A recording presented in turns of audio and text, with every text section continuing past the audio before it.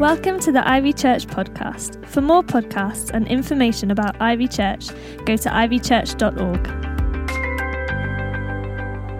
Years ago, a friend of mine posted a spoof news bulletin called The Dangers of Bread, and it listed supposed fictitious dangers. There was a whole list of them. I'll just read a few, such as more than 98% of convicted criminals are bread eaters.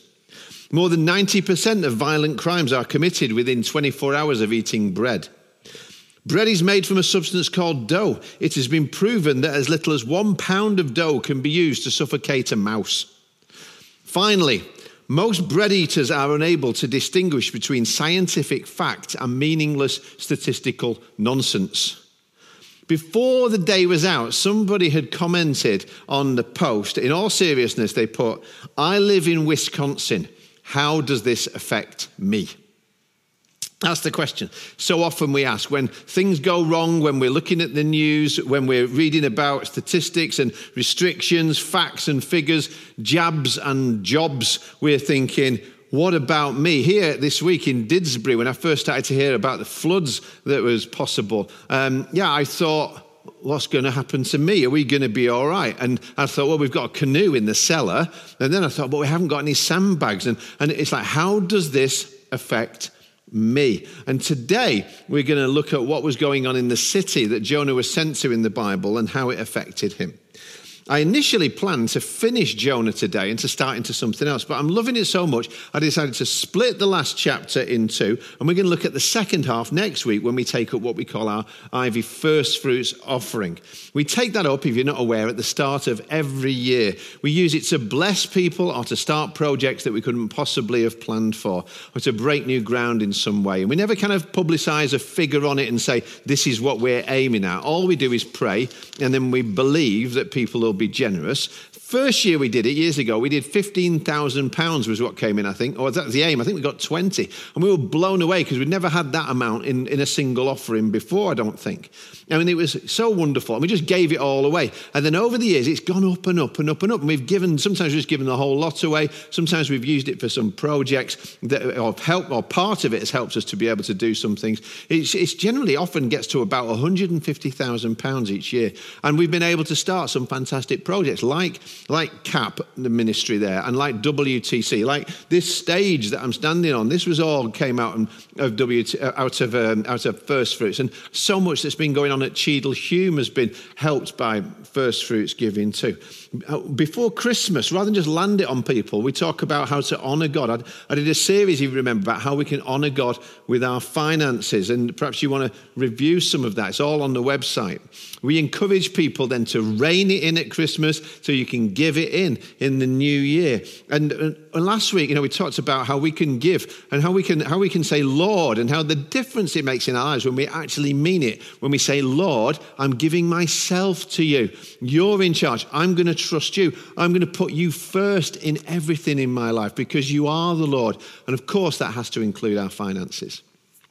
We don't give to get, but it's amazing how many times we end up hearing miracle stories coming back when people have given in that extravagant way, because it really is true that you can't outgive God.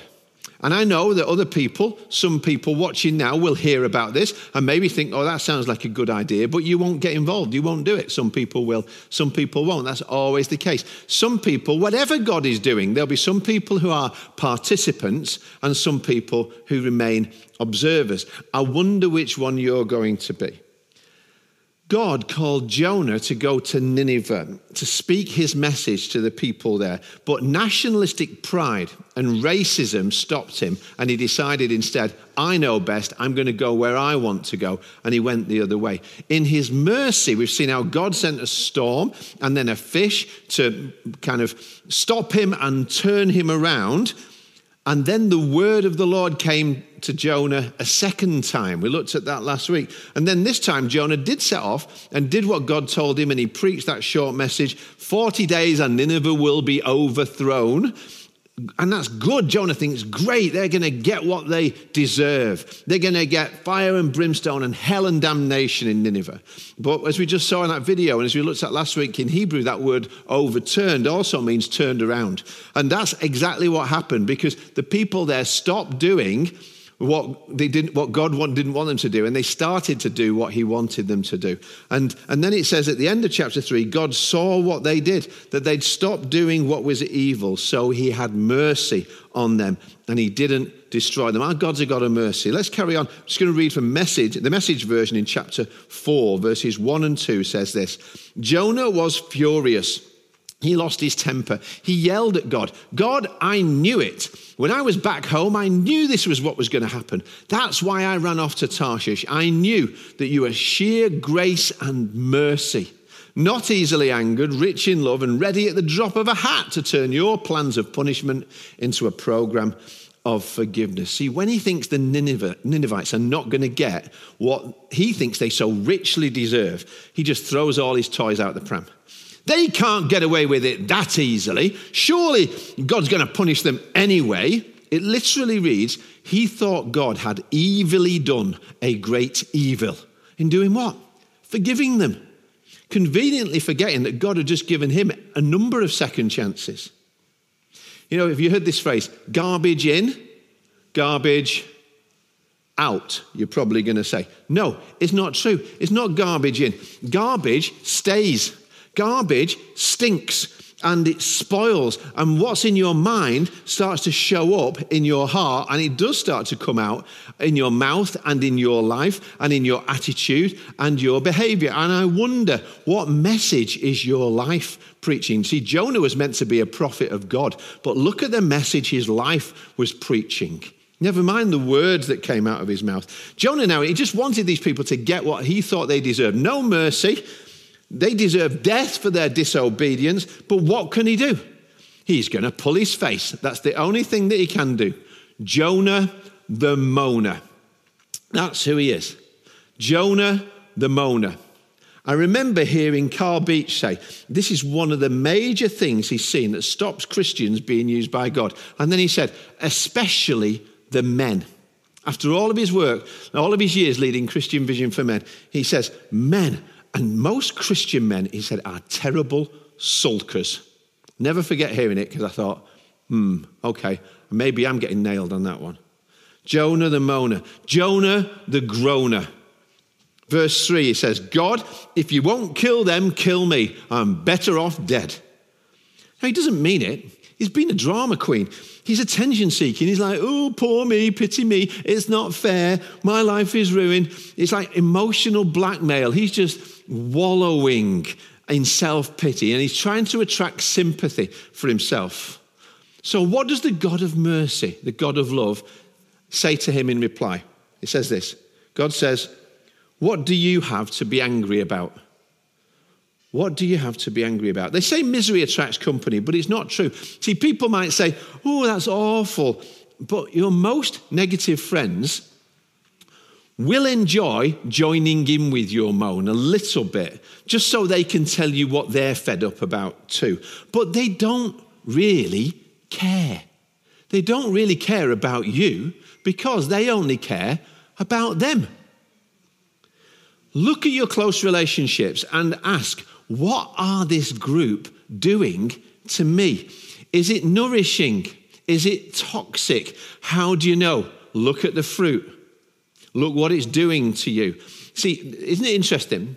If you go for a walk with somebody, something happens without a word being spoken. Either they adjust to you or you adjust to them. Who are you keeping step with?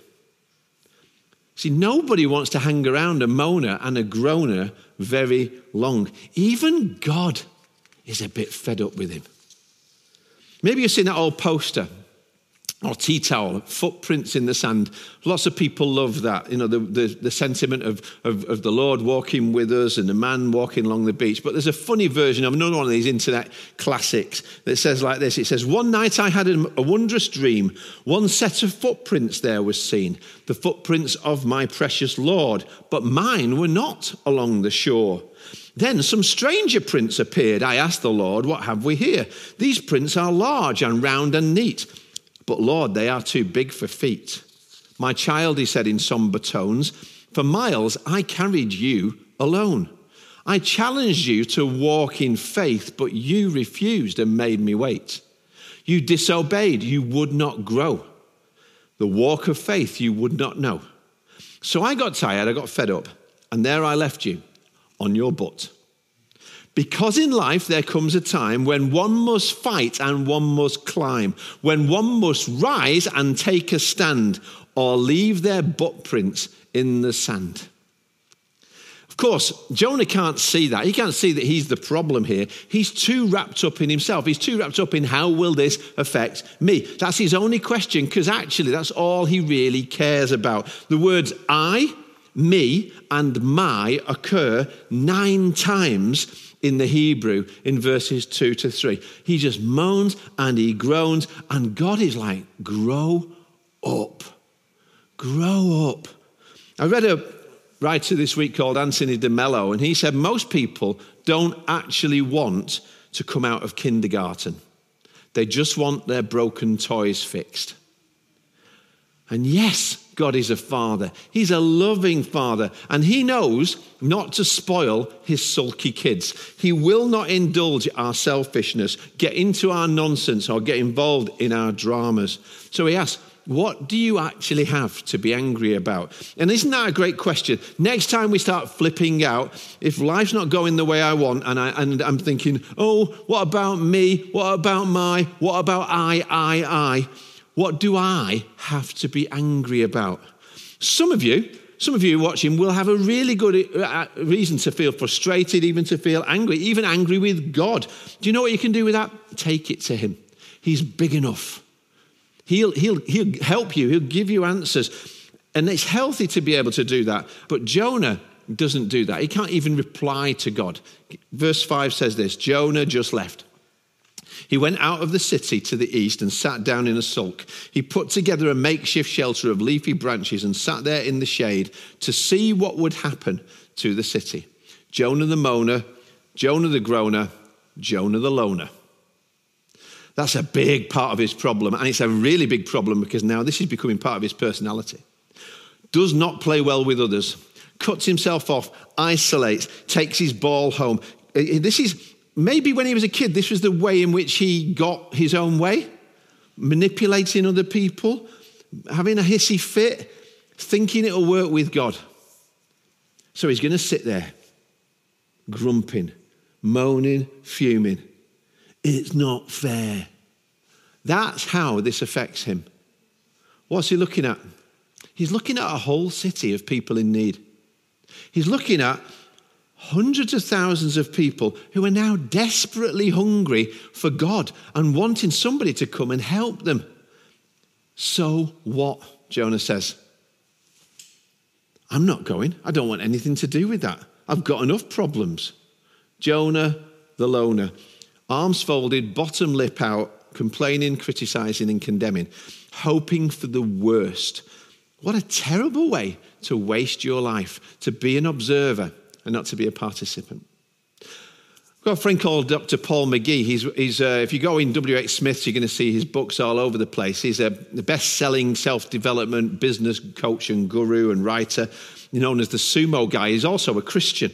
And the first principle that he writes about says, imagine if what you thought about life and about yourself was encapsulated in a word or even a short phrase written on a T-shirt as you walked around so everybody could see it every day.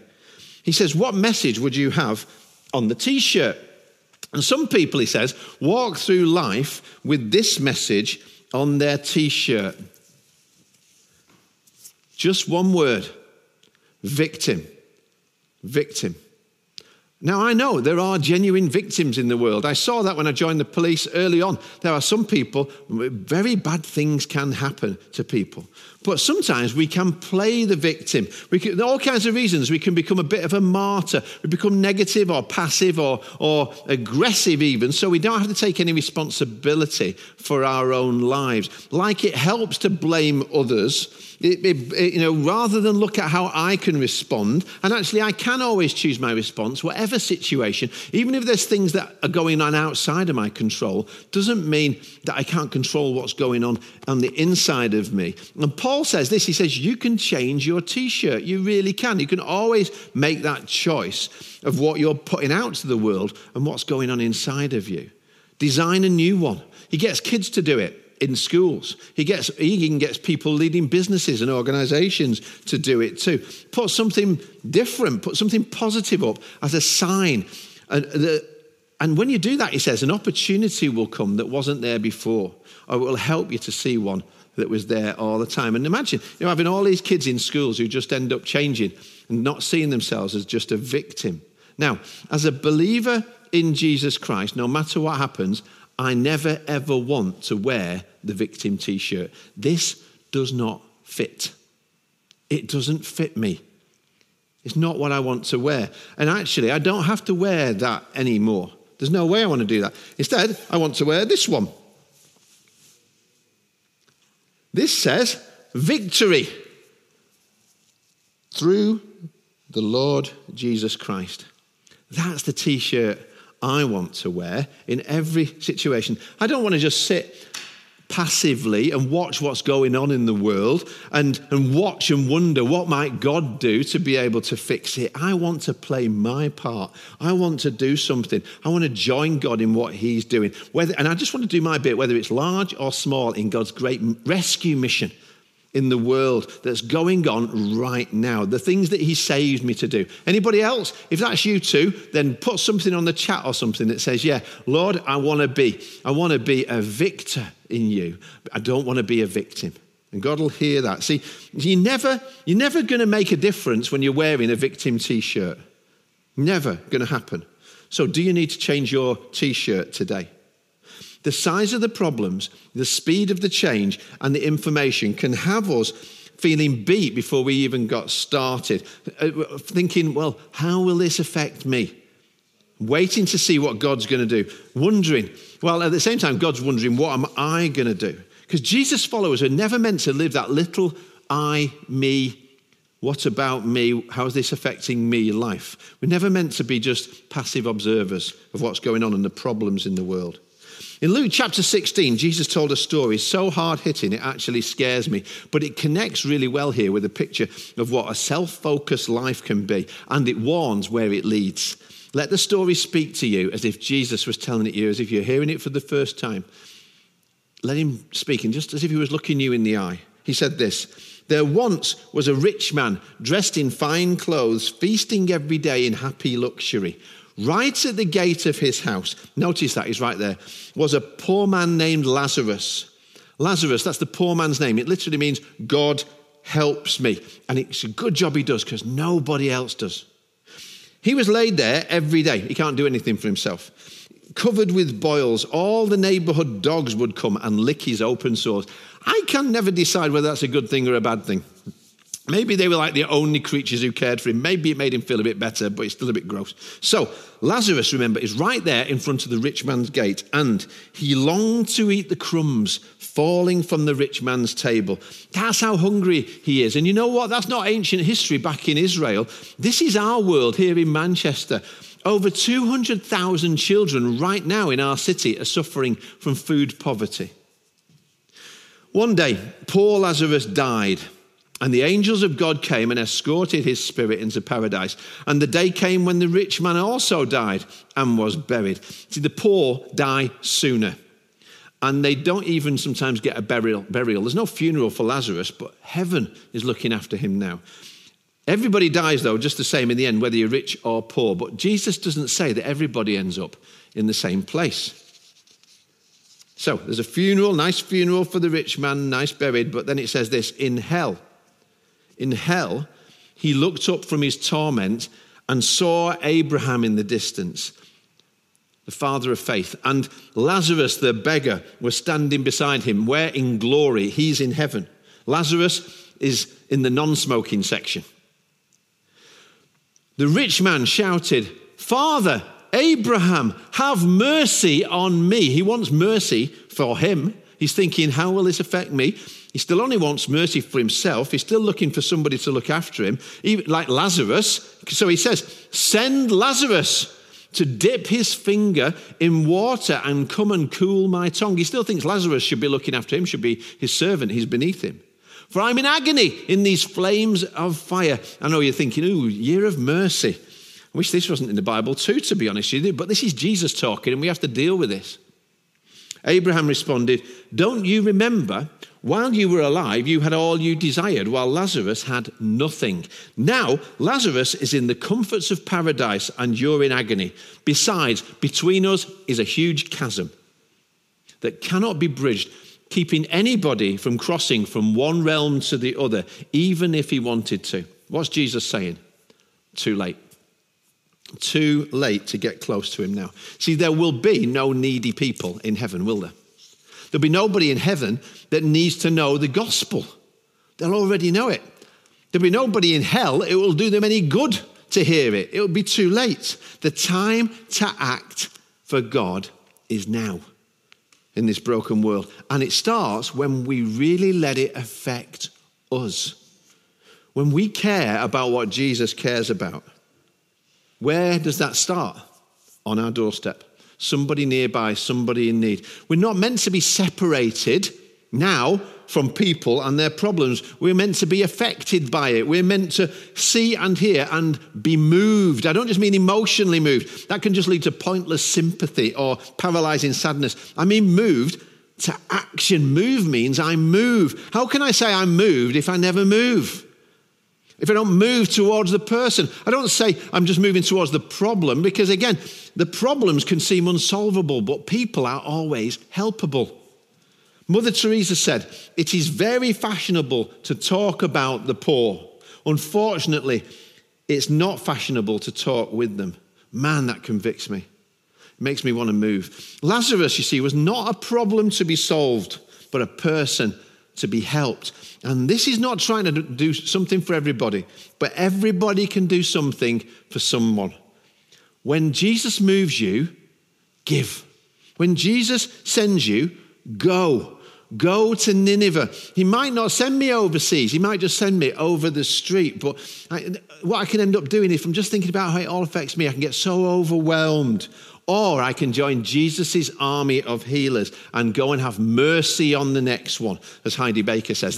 She says, that's how Jesus walked the earth. As you follow him through the Gospels, he went from person to person, doing what the Father told him. Have mercy on the next one. Here's a blind man shouting, Lord, have mercy on me.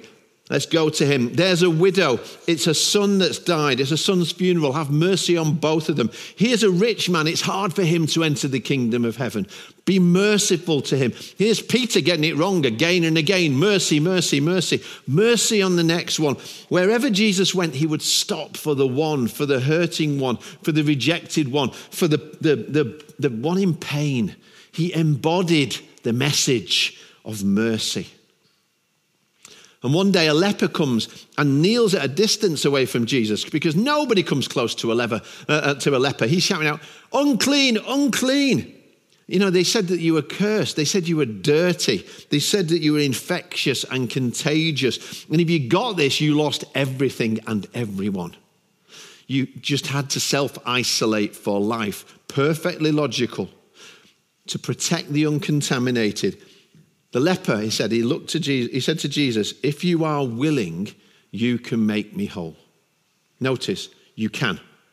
He knows Jesus can. He knows Jesus could. He knew Jesus was able. He just wasn't sure if Jesus would be willing. And I don't know, but if I'm honest, there's so many times when I've been able but not willing. Jesus said, I am willing. And then he did something amazing. And I don't just mean he healed him. Jesus healed people all the time. Everywhere he went, healing happened. Some people even started to realize you don't even have to get him to do a house call. He can just come and do it from where he is. And when he prays and when he gives a word, sickness goes and healing comes in somebody's house. It's amazing what Jesus did as he healed the leper. But then he says something even more wonderful. It says, being moved with compassion. Greek word there is splanknistis. He stretched out his hand and touched him. Touched him. I am willing, be clean. Jesus, remember, he didn't have to touch him. He could do like drive-by healings if he wanted. But when he looked at him, he operated according to mercy, the logic of mercy, the logic of mercy that would make a mum run into a burning house to go and get her child. You've got to do something. You see, he looked at this leper and this affected Jesus. He wanted this man and everybody else to know, not just that you're healed, but that you're not dirty.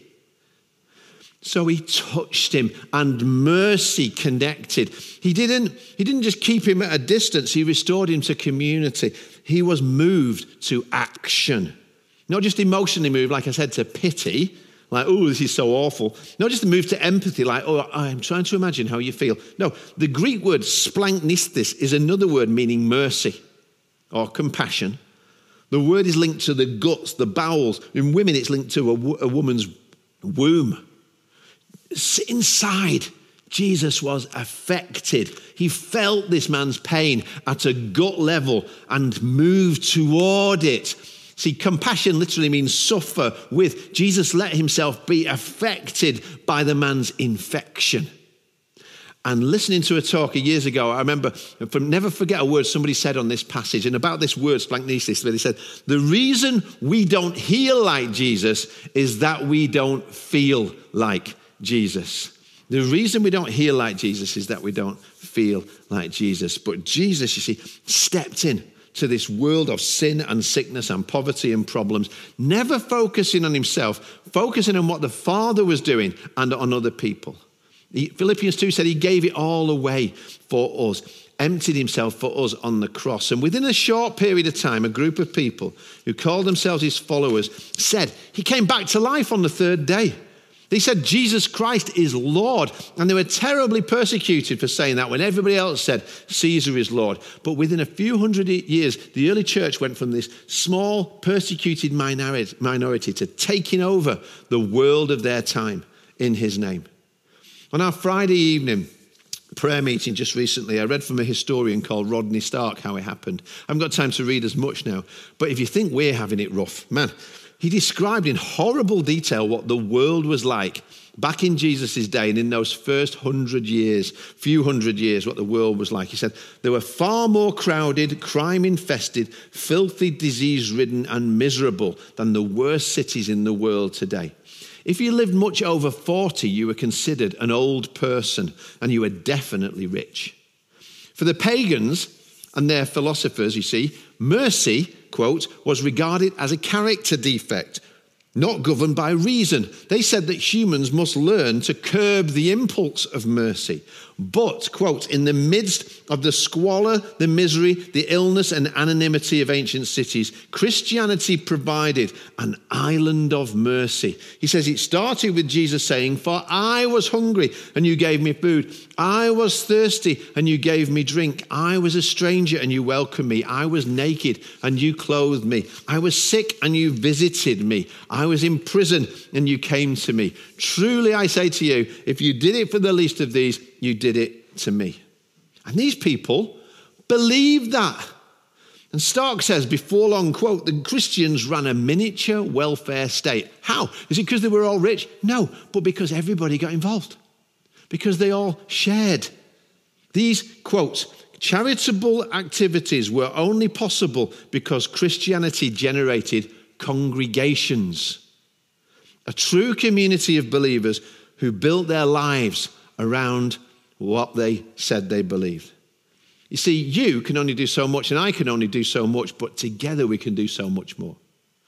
I love reading in this week's newsletter, thanks from Terry at Manchester City Mission for the thousands of pounds. We just gave all our Christmas offerings away to help their work with the homeless. And just before that, I gave to Barnabas again. And we were also at the same time helping to make the Message Christmas shop happen.